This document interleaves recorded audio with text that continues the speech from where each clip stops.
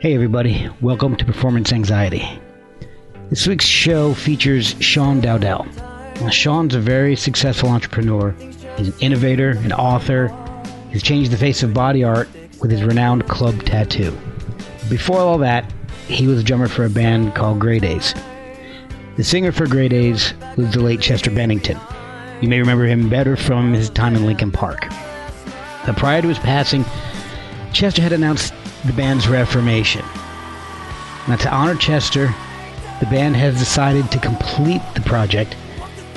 This story is touching, sad, beautiful, and I'm so glad Sean was able to join me to tell this story.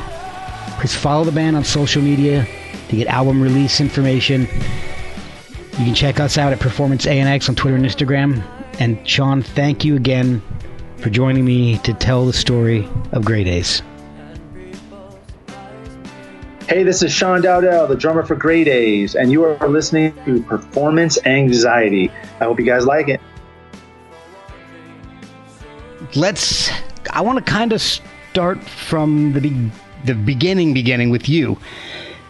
How did you get into music? Were you in a musical family, or was it just something that you just struck out on your own and decided you wanted to play drums? Or so a lot of my family members were definitely into music, and my dad played guitar. My uncles all played drums and guitars, and I didn't start learning drums until I had just about turned 17 years old, and then bought an old drum kit and just started jamming with some friends of mine who were, local guys that, they weren't very good musicians, but, and neither was I, but, we just started jamming together and started having fun and started writing. And that's really how I got into it. I was my senior year of high school. Oh, okay. So you kind of became professional pretty quickly then, because looking up, you started really working as a professional drummer at age 18? Even at 17. I got into college when I was 17, and we started our first band at 17 and started playing out when I was 17. I think it was my first show. So. Oh, wow. Yeah. So you started, how long after you started did you really work on the project that would become Grey Daze?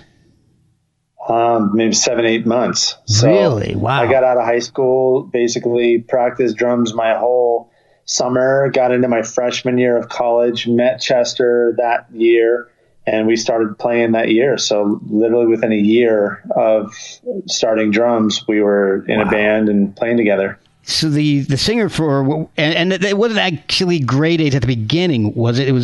No, it was SD and his friends, and we did that project for about a year. Okay. We did a 3-song demo.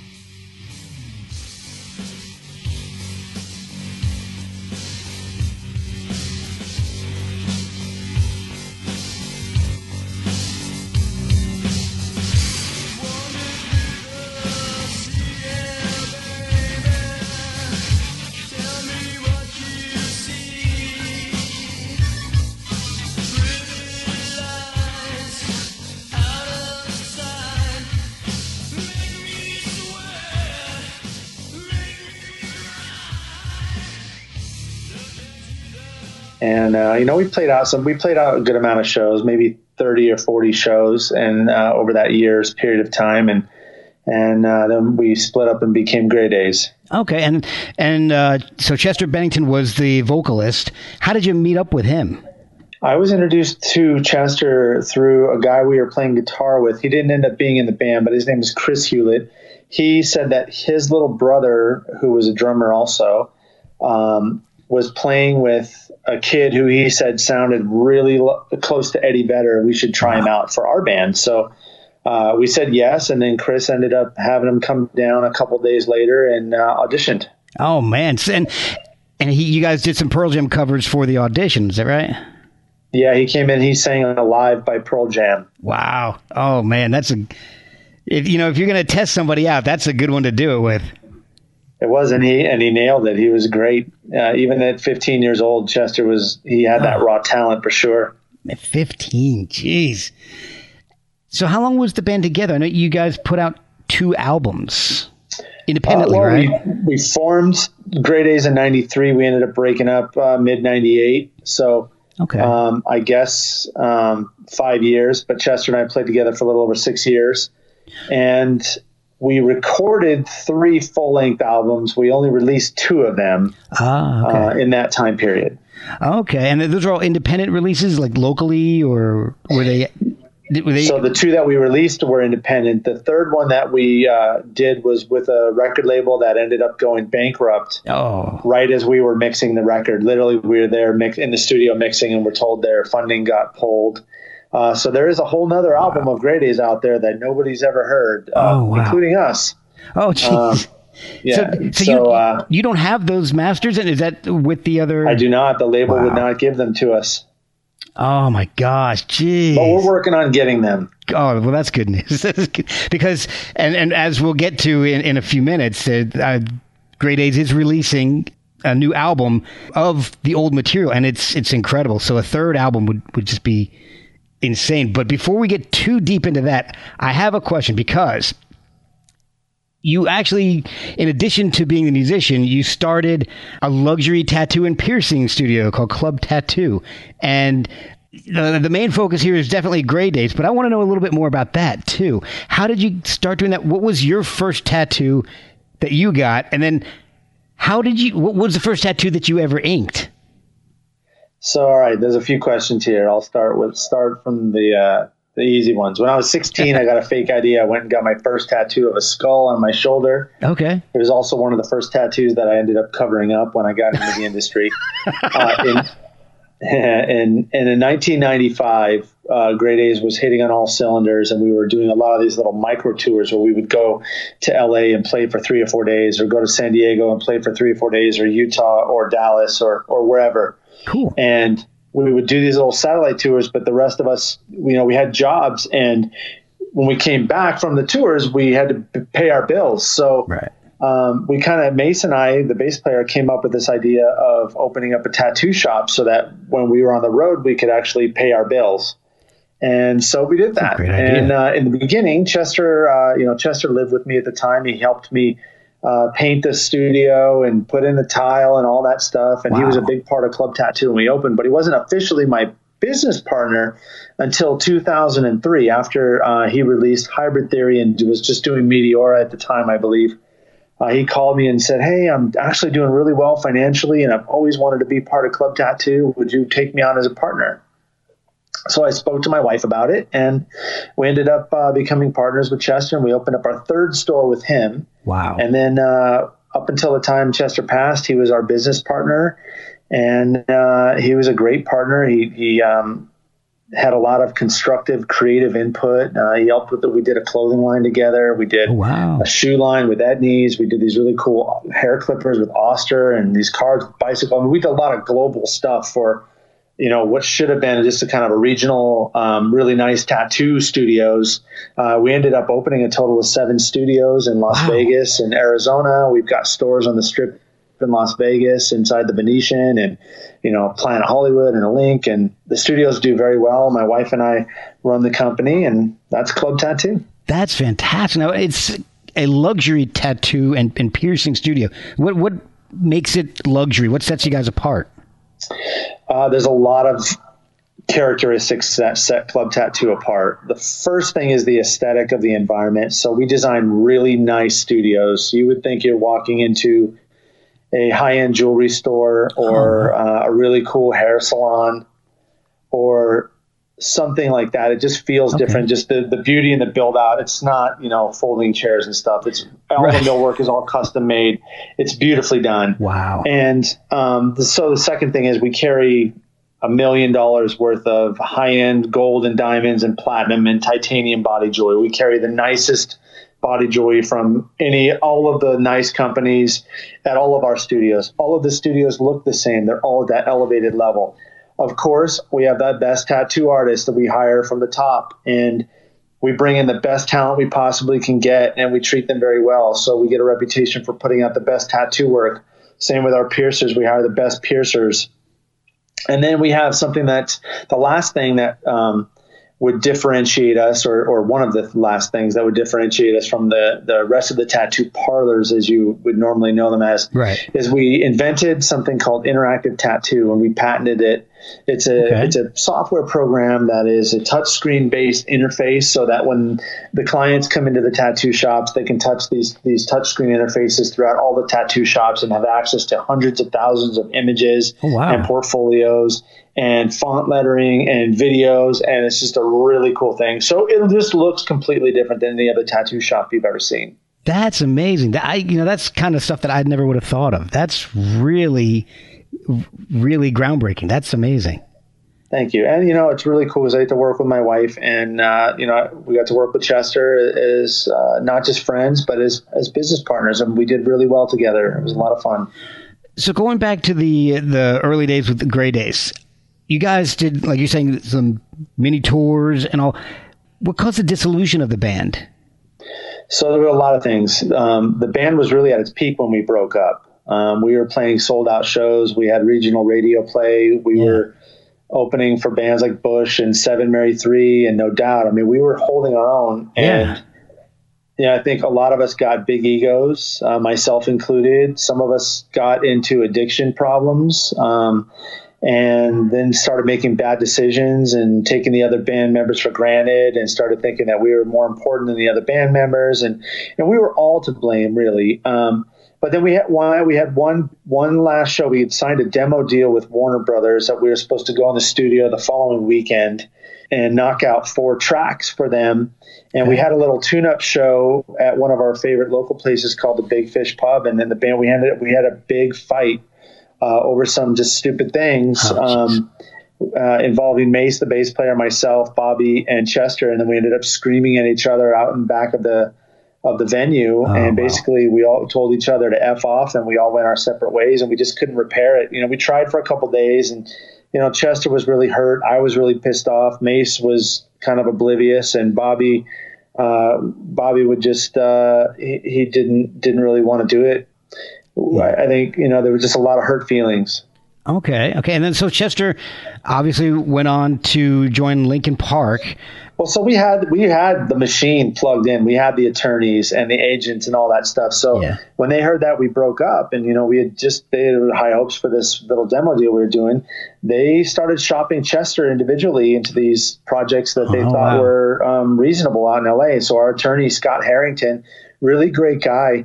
He's really the guy that's responsible for getting Chester in Linkin Park, because he knew that he was with us for a couple of years as our attorney. He helped us with our record deals and all these things. So Scott took Chester and had him try out and do a demo for they were called Zero at the time. Right. And then I think Chester drove out there and did a physical audition, and then they joined forces.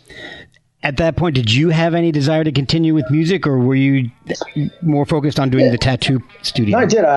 I formed another band called Waterface, and we ended up doing a deal with EMI.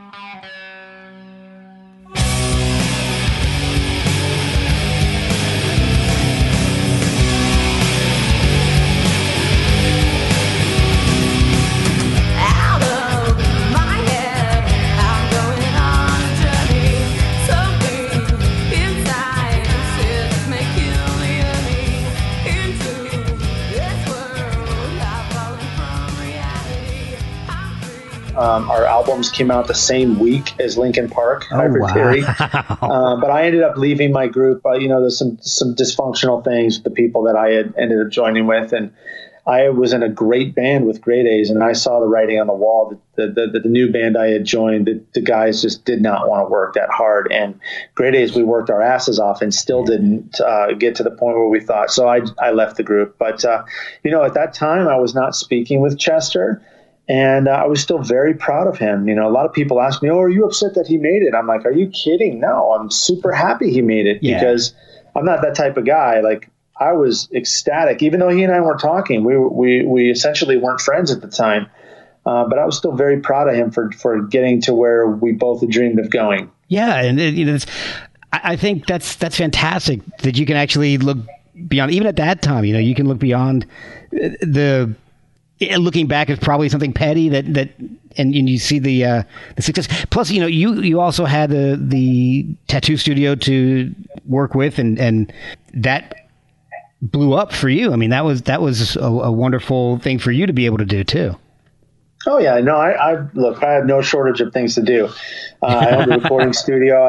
We had our tattoo shop, so we had a clothing company. There was plenty for me to do. But I do have passion in music, and I loved playing with Great A's. And when Chester and I reunited, and I want to say it was 2001 or 2002. I think it was 2002 when our original guitar player Bobby was diagnosed with brain cancer. Chester was the one to call me and said, wow. "Hey, I miss you. I'm sorry that we haven't talked. You were my best friend. We need to make this right." And I apologized too. I said, "I'm sorry for the way things went down.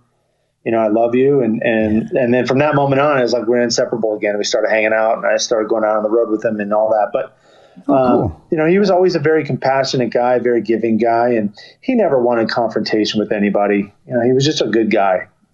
And he ended up just before the time where you guys started talking about a Great A's reunion. He was fronting Stone Temple Pilots at that point. Yes, sir. When did you guys start talking about doing a Great A's reunion? Was it before the Stone Temple Pilots or during? Yeah. So I knew that Chester wanted to put Great A's back together 3 different times. So the first time was in 2002. We actually did put Great A's back together right after Hybrid Theory. I think he was either had just finished recording Meteora or was about to go in and finish it. I can't remember.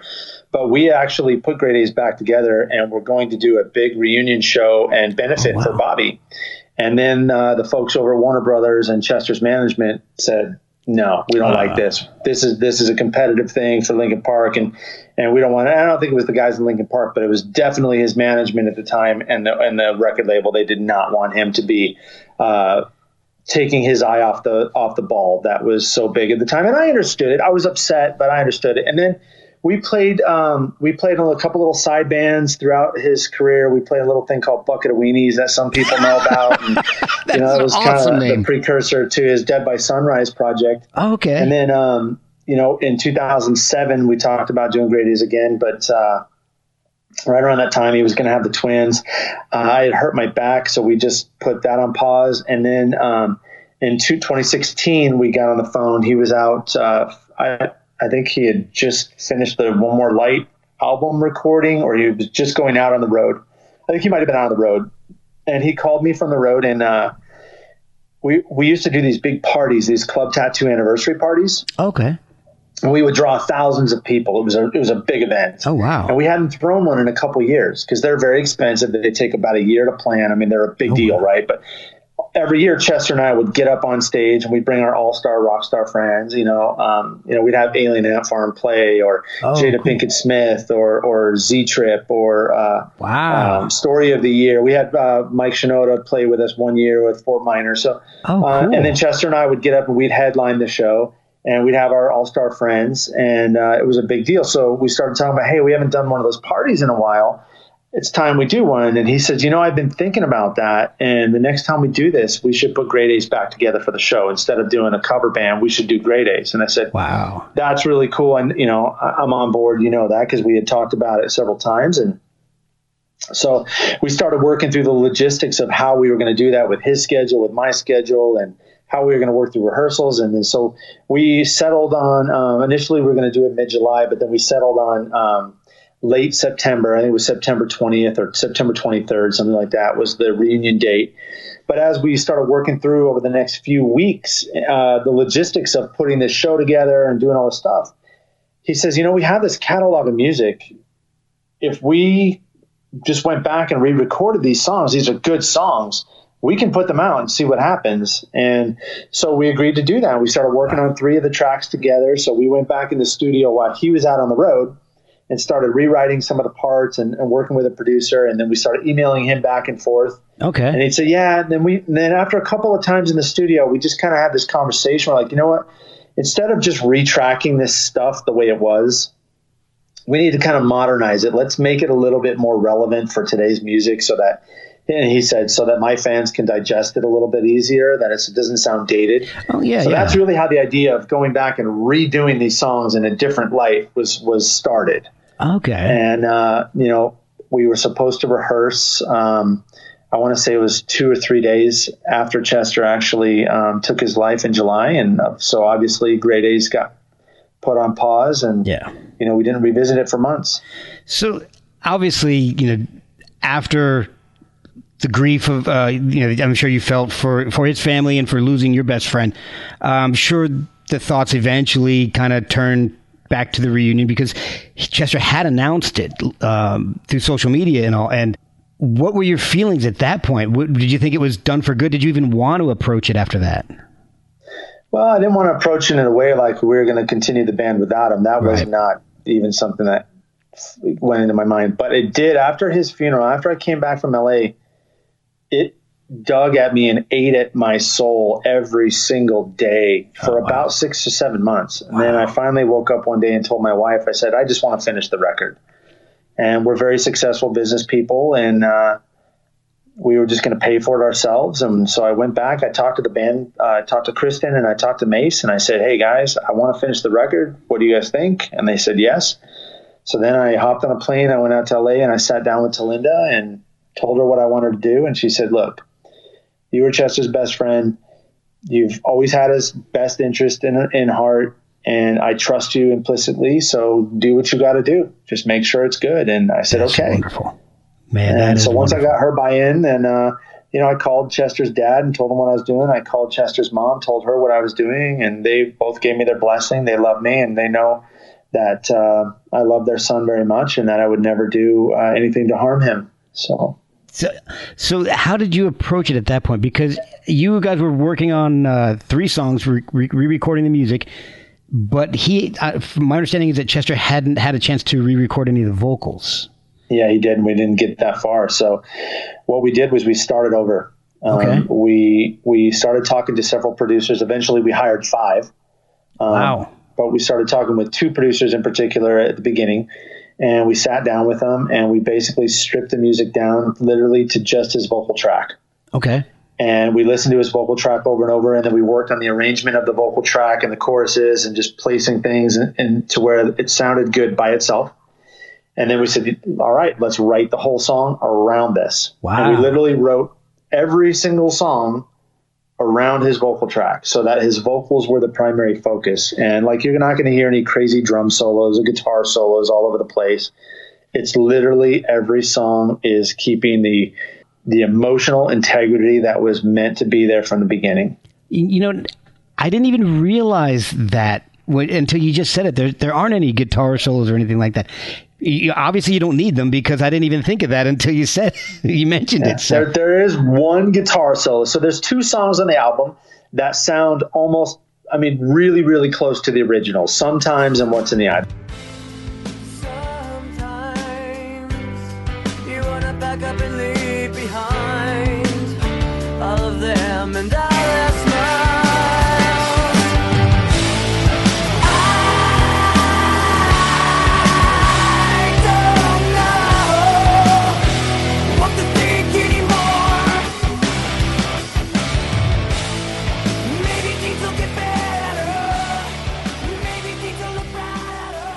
Those 2 tracks sound almost identical. I don't want to say identical, but really, really close to the originals. Right. The rest of the 9 tracks, completely different. Literally, from the ground up, those things were rewritten. So yeah, wow. You're not going to see any flashy stuff that doesn't focus around Chester's vocals. Now, did you have an idea of the songs that you were going, even when, before Chester had passed, did you have an idea of the songs that you were going to be on the new version of the album? Or did you have to do that afterwards? Well, that's a great question. We started with 17 songs. We have about 30 tracks. We whittled those down to 22 usable tracks that we wanted to try. Okay. Then we decided to work on 17 of them. So we wrote 17 of these tracks, and we worked them down to 15, and then eventually we worked them down to 11. Wow. Okay. And so a lot of this, and really how I'm gonna finish one thing real quick. So how we decided on the 11 was, as we had these things in a group, we realized that 11 of them really had this kind of common thread of emotion through all of them. And they just felt like a group. Yeah. And then there were these other ones that didn't feel like that. You know what I mean? Okay. So we're like, you know what? Those ones will be on the next record. This is this record. Okay. Oh, well, that makes sense. Were there any challenges to writing new music and then using vocals that were recorded over 20 years ago, like technical issues, digital to analog? 150 challenges per song. I mean, it took us 2.5 years to get this done. This was not done in 2 months or 3 months or 6. It was done over 2.5 years. Jeez. Some of these songs were rewritten 3 and 4 times and then eventually even thrown away. Oh, wow. So yeah, there was a ton of challenges, but we approached every single song with making sure that we kept his vocals intact and we kept the integrity of the initial intent there. So it may not sound exactly like the same song that you knew back in the 90s. Yeah. But the same vibe, the same energy, and the same motive is there. So as you're doing this, is it hard when you're stripping everything away and listening to the vocals? Because some of the lyrics are pretty dark. Was it really hard? The first couple of months as we were working on this stuff, and it was just him stripped down by himself, there were a lot of tears. Yeah. Because it's heavy. Those lyrics are heavy. Yeah. And his emotional intensity on some of these songs, I mean, he believes every single word he's saying in these songs. He's not mailing it in, and it's certainly not pop music. It's this guy. Sure. I mean, he believed the mood he was feeling when we wrote this stuff, and it comes through very clearly. I think the listeners, if anything, they're going to know that this music is believable, if anything. Oh, yeah. And like you're saying, there's no guitar solos. There's no added extras like in Linkin Park with there's the DJs, the scratching and stuff. It's really a lot more straightforward rock. Well, I don't want to take away anything those guys did. I'm not no. disparage them in any way. No. But it's a completely different animal, is what I'm saying. Yeah, it's meant to be a different animal. And people keep saying, well, why didn't you work with Linkin Park on this? It's like, because this isn't Linkin Park. This is Grey Days. This is about Chester. So, and it's no diss to those guys. The guys are very nice. They treat us very, very nice. I saw them at Talinda's wedding. I don't have anything negative to say, but what I will say is this: Chester wanted a different creative outlet than Linkin Park. That's why he did things like Dead by Sunrise and Stone Temple Pilots. And there was no diss to those guys. He was just a creative guy. He did a lot of things. Yeah. And that was the way he liked to express himself. So it was no surprise to me that he told me. I knew something was going to come up the turnpike when he left Stone Temple Pilots. I was with him the night he left the group, and I understood why he left it. He just felt like he was getting crushed from all sides. His time management was really difficult, and he just felt like he had no choice. And I knew the moment he left that group that he loved those guys. Yeah. He loved working with them.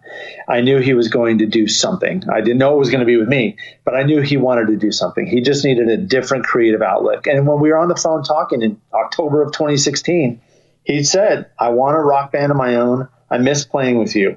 Yeah. So to me, it was self-evident the whole time that this was going to happen for me. Well, yeah. I mean, if you're that creative of a guy, Stone Temple Pilots is a great band, but it's not your band. So well, I'll tell you this. So when he initially told me, I want to say it was like 2012 or 13, he told me it was a year before they made an announcement that he was going to do this, that they had asked him to join the band. Oh, wow. And I just laughed. I said, when do you start? He goes, well, how do you know I'm even going to do it? I said, it was his favorite band growing up. So it would, be like if Depeche Mode asked me to play drums for them. Yeah. I would drop everything I'm doing to go do that. Right. So I said, you don't have a choice. It's your favorite band. Of course you're going to go do this. So even though it may not have been his band, I think that was something very special for him to go do. It was a dream gig.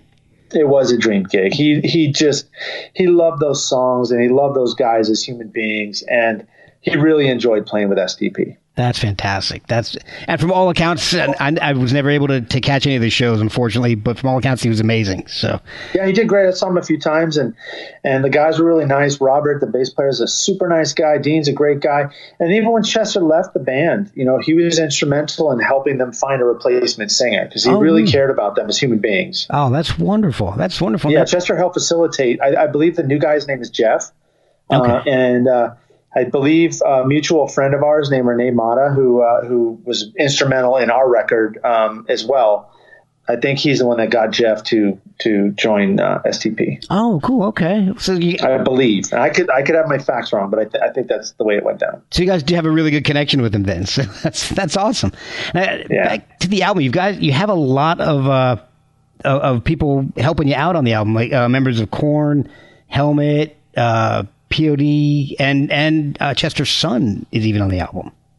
Yeah. How did all that come about? Well, which one do you want me to talk about? Let's see. Let's start off with the bands, because we'll touch on his son all by itself, because to me that's just special and needs. I've got a son of my own. That's a special thing that needs its own time. Okay. Are you friends with all these guys of Korn, Helmet, and POD, and how did that all come about? Yeah. So I am friends with Brian and Monkey. I saw those guys at the Linkin Park tribute concert in LA. I want to say October of 17. Okay. And Brian and I just started talking, and then we talked a few months later. Maybe February, I think, ish. Okay. And we were talking on the phone and told him what I was doing. He's like, "Oh, wow, that's really cool." I said, "Would you give me your honest opinion?" And he said, "Of course." So I Dropboxed him a track, and he calls me and he's like, "Dude, this is incredible. What is this?" And so I went through the whole project and I explained. And as we're talking, I'm like, "Would you want to play on this track?" And he, absolutely. So he and Monkey came out. They play on a track called B12 together, which is an interesting track. They helped us write, did a bunch of work on it, and they just showed up as just the ultimate freaking professionals. Oh, that's awesome. And the idea was that these guys were instrumental for Chester. They treated Chester really well early on, and Chester loved those guys. Okay. And for us, it was an easy plug-in because he never got to record with those guys. He definitely would have wanted to play with those guys, and they loved him and they respected him. So it was a very easy marriage. Like, they just got it, and they thought the music was good. I don't think they would have done it if they thought the music wasn't good, but they really admired and loved Chester, and they showed up with the right emotions and intent.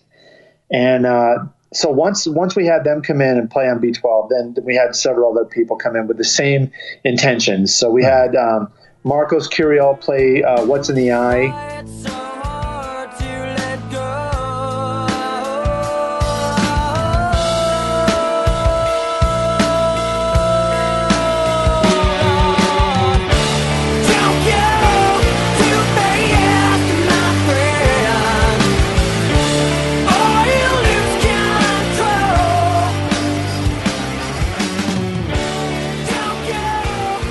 He's from POD. We had Paige Hamilton on Sickness, who's from Helmet. Love Paige Hamilton. We had, Paige is a nice guy. And we had LP sing a duet with him on a song called Shouting Out. We had Jason Rauch from Breaking Benjamin and Head from Korn play on a song called She Shines together. Oh, cool. And it's good. That song's a really cool song. And then we had Ryan Shuck play on a song called In Time. And then they're all, as soon as we just asked these people, they said, absolutely, when do you want us there? I mean, it was really cool. You know, working with somebody singing with Chester, that was cool. LP did a really good job, and I think the fans are going to absolutely love the song we did with her. Now, how did you get Chester's son involved? That had to be, I mean, it was about our second or third trip out to NRG in LA, and something just hit me like a lightning bolt. I was like, you know what? We can give something back to Chester. We can bring his kids in here and let him sing with his kids, because he never got to do that when he was alive. Oh, wow. And he would have loved that idea. I know he would have. He would have loved it. So I reached out to all the children, not just Jamie. I reached out to the little kids, Tyler, Lily, Lila, and Talinda thought that the three of them were a little too young. It was a little too fresh, and I totally respected that. I said, you know what, I get it. I just want to make sure that I put the invite out there. Right. I did the same thing with Draven. We called Draven and asked him if he wanted to, and he was a little apprehensive, which I totally understand. Yep. But we think he'll probably want to step up and do something on the next record. And then when I called Jamie said, absolutely, when do you want me there? So that's awesome. We gave him his choice of 2 songs, and we brought him in. He sings on a song called Soul Song. And he does an amazing job. You know who I just forgot on our guest? So I'll wrap up the Jamie conversation real quick. So Jamie came in.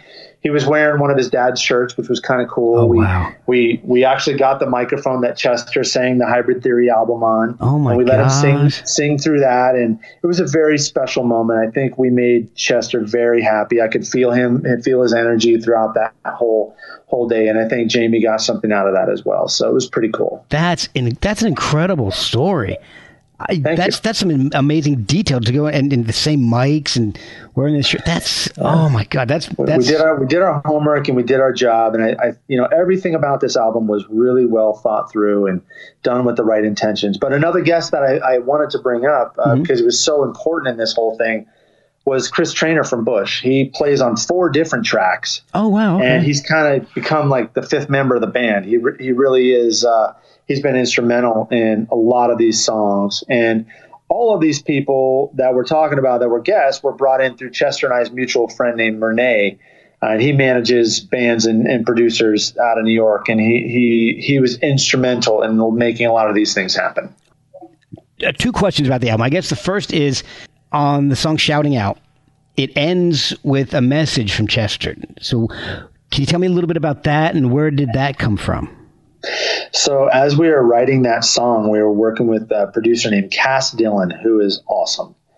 And once again, Renee's name is going to pop up. So we were sharing stories in the studio, and Renee said, yeah, this is the last voicemail I have from Chester, and he played it. And we're like, wow, that's great. Yeah. And Cass floated in the track, and it ended. We're like, this is going to end the record. This is a perfect way to end this record. It's a great message. It's so powerful.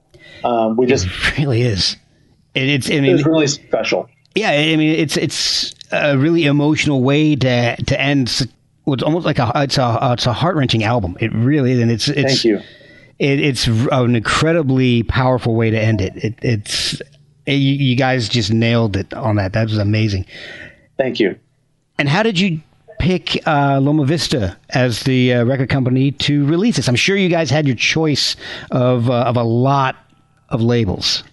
We did. Actually, the initial intent was just to self-release it. I was just going to fund it and put it out on my own. I didn't really think about record labels at the time. And then about third way through the process, we started getting phone calls.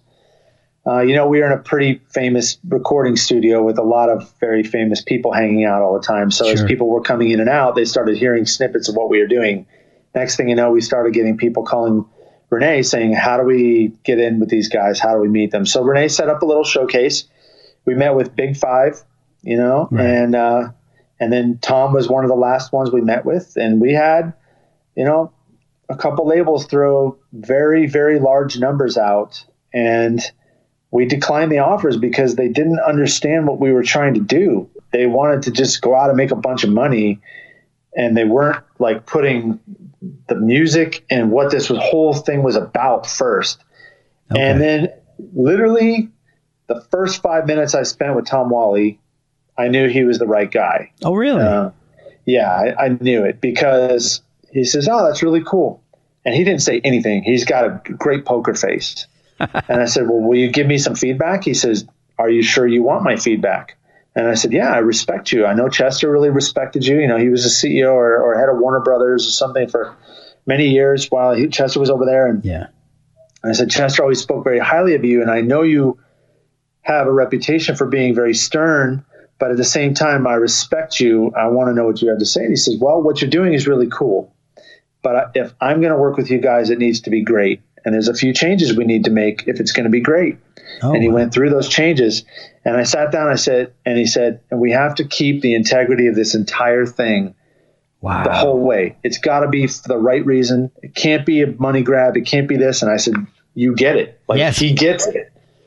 So right away, he wasn't talking about putting Chester's face on pencil erasers and crap. Like, it wasn't just like how many things can we go out and do? It was really about making this music great. And he actually, I understood some of the frustration because Chester shared a few stories with me about Tom while he was alive about being frustrated with him. And as Chester would tell me that there was 2 specific stories, and I can't get into the whole story, it'll take too long, but I remember 2 specific stories he told me about Tom. Okay. Where Chester was going off and he just looked at me and he said, well, what do you think? And I said, I think he's right. You should listen to this guy. And he was all frustrated. He was pissed off. He didn't want to hear that answer. He wanted me to tell him. But I was that guy for Chester. I could tell him the truth. Yeah. And Chester knew it was the truth. Even if he didn't like it, he was going to get me telling him what it was that, he needed to hear. Maybe not what he wanted to hear, but he needed to hear. So I knew that about Tom going into the relationship. So Tom pressed us and made us go back on, the song. Sometimes we had to go back in 5 or 6 times to make it to the point. And he was right. I mean, the whole time I'm going, God, I don't hear what you're hearing, but okay. Yeah. And we go back and we do it again. We do it. We finally got it. He's like, this is what I'm talking about. And we finally got it to where it was supposed to be. And, it may have been minor things, but he's very passionate about music, and the guy really understands it and wanted to make sure no matter what we did, if it was super successful or not successful, either way, it was something we were all proud of at the end of the day. And I think we did that. Yeah, I mean, he didn't get to where he's at by accident. So, having him on your side, I'm sure it was just an enormous help to you guys in pushing you farther than maybe you thought you could go with this thing. Yeah, and I think we're at just the beginning right now. I think this is going to be an absolutely huge record. I really do. Obviously I'm biased, but I can't get past the emotional intensity in Chester's voice. It's there. It is, and I'll tell you, I was listening to it as many times as I have. The tracks that really stand out, and I don't know if I'm going to pronounce this one correct, but Morey Sky. Yes, I love that song. I'll save you. Thank you. Just like Heroin, Soul Song, B12, which is that stands out as just because it's so different from everything else. And I'm sure you've heard this a billion times. I get a little bit of "We Didn't Start the Fire" vibe out of that one. Well, we used to tease him about that, actually. We used to, that was back in the 90s when we wrote that. And we okay, Billy Joel. We were trying to bust his balls a little bit. But once again, he finds a really different way. I can't think of another song that sounds like that song. No. It just sounds so different, know? Even within that album, it's different. And this album is different. So that song really stands out for me. And some of the proceeds of this are going to benefit Chester, Talinda's 320 Changes Direction. And also it's going to, some of the proceeds have also been allocated for their kids. Can you tell me a little bit about 320 Changes? So I am not on the board of that organization, but it is something that Talinda is very passionate about, and we support her 100%. We're supporting her event here in April in LA, and it's something that I think she was, after Chester passed, I think she was trying to find some way to get something positive out of the events that transpired and not constantly talk about the negative of what happened. So for her, I think it's an outlet to give back to the people that are suffering from mental, from depression and mental anxiety and things of that nature. But for her, I think it's a passion project, a way for her to give back and a way for her to find meaning in the events that transpired. For us, as far as making sure the kids were taken care of, I've always taken that protective role with Chester. So the very first thing after he passed, I was out in LA with Talinda right away. Like, how can I help you guys? Yeah. Let's make sure your finances are okay. Let's make sure the kids are okay. I mean, that's just my nature. So when we started this project, the first thing we did was carve a big chunk for all the kids, and then everybody else got what was there. So, but the kids are definitely involved and made sure, that's something I can do and give back to my friend, even though he's gone, now I got his back. So it's just the way we work. I have 2 questions about the band itself right now. The name Gray Days and the album name Amends. Is there anything, what's behind both of those? So Gray Days was our second choice of the band name. Our first band name was called Lovely's Bleeding.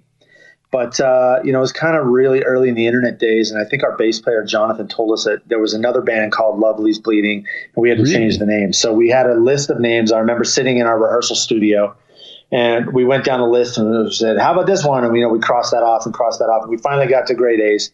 And Chester picked the name, and we all agreed with hey, that's a cool name. Let's pick that. So that's how Gray Days' name was formed. And then Morey Sky it has a lyric in the chorus, and Chester and I wrote that song together, sitting on a beach watching a sunset in Mexico.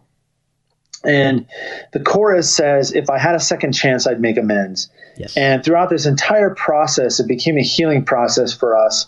And it became a much deeper project than we, I think, even realized it was going to be. And we all feel that if Chester were have to woken up, let's say the day after he did what he did, that he'd have been very sorry. And I think that he regretted it from the moment he did that. Yeah. So the lyric, if I had a second chance, I'd make amends, seemed so fitting to the circumstances that had passed. And it was actually our guitar player, Kristen Davis's idea. He said, what do you think about the name Making Amends? Straight from the lyric. And I said, I love it. And then as the time went on, so that was the working title for a couple months. And then time went on, we settled on the word amends, because just that word carries so much meaning for the events that transpired. Right. Okay. And I think the fans are going to get it right away. Yeah, I agree. Now, obviously there isn't going to be any touring or anything as far as I understand it. What are the plans for the album once it's released to support it and get the word out? Wow, that's a loaded question. So, I get the question, are we going to play live? Yeah. You have to understand the whole idea of finishing this record was that I could finish something with my friend. Right. Mace, Kristen, and myself, we all wanted to finish this with our friend. It would feel a bit disingenuous if we were to spend 2 to 3 years finishing this record for and with and by Chester, only to say, now that it's done, here's the new singer. Right. That doesn't feel right. Now, that being said, we would be open to doing maybe like a tribute show where we'd have several guest singers come and actually sing his parts, but it would be in a tribute fashion. It would be by and for Chester. Right. It would be about Chester. It would not be to replace Chester. That's not something I have any interest in doing. Right. As far as supporting the record, this is one way I'm doing it is we're going out there. We're doing as many interviews as we can so people can understand the intent behind the record and the project. Because we do have, there's a few people out there like, oh, you guys are just trying to make a bunch of money. Right. I got news for you. I was very wealthy before I started this project. Yep. I put my own money into this project. I'm not trying to make a buck here. If I would have done that, I would have just sold it to so-and-so and they could have given us a big check and I could have walked away.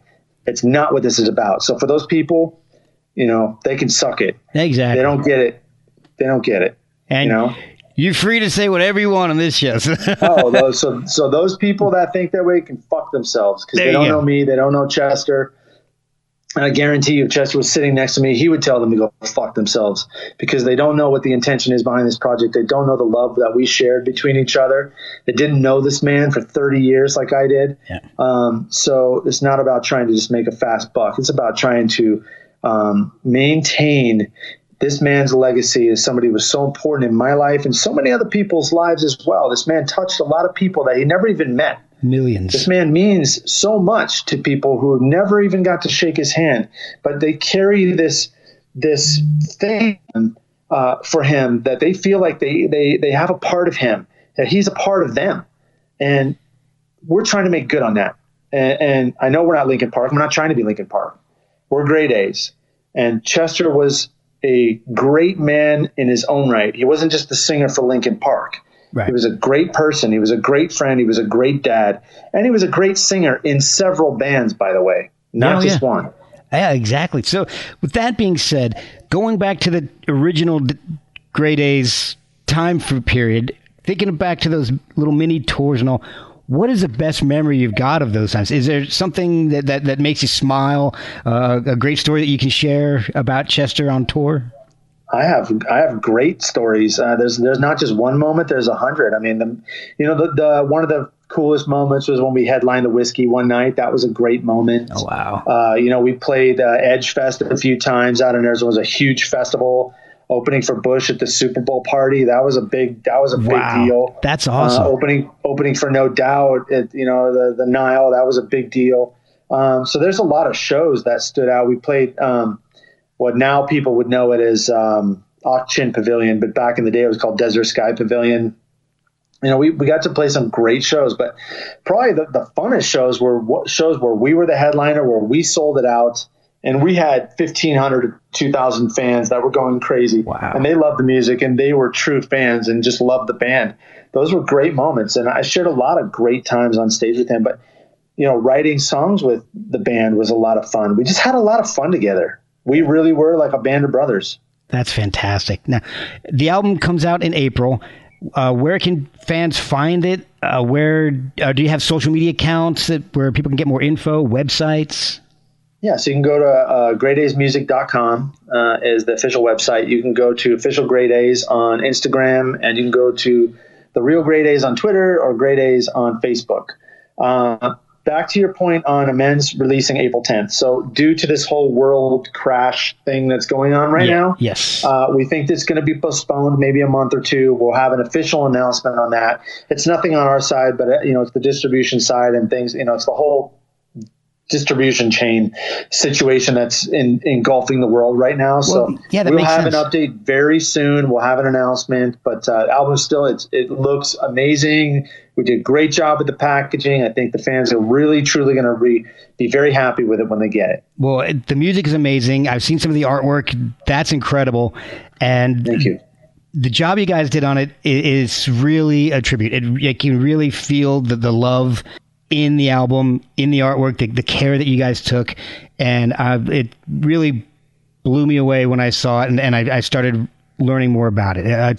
It's I don't know that I could have done what you did with everything that it entailed. I'm sure it was an incredibly emotional project, and I'm not sure that I could have done it. So my hat's off to all you guys. It's a great job. It's an amazing album. Thank you very much. I really appreciate that. Thank you. And thank you so much. I've kept you a while tonight. Thank you so much for spending so much time and really explaining how the album came about and everything about Great Days. It's phenomenal. Awesome. Thank you so much.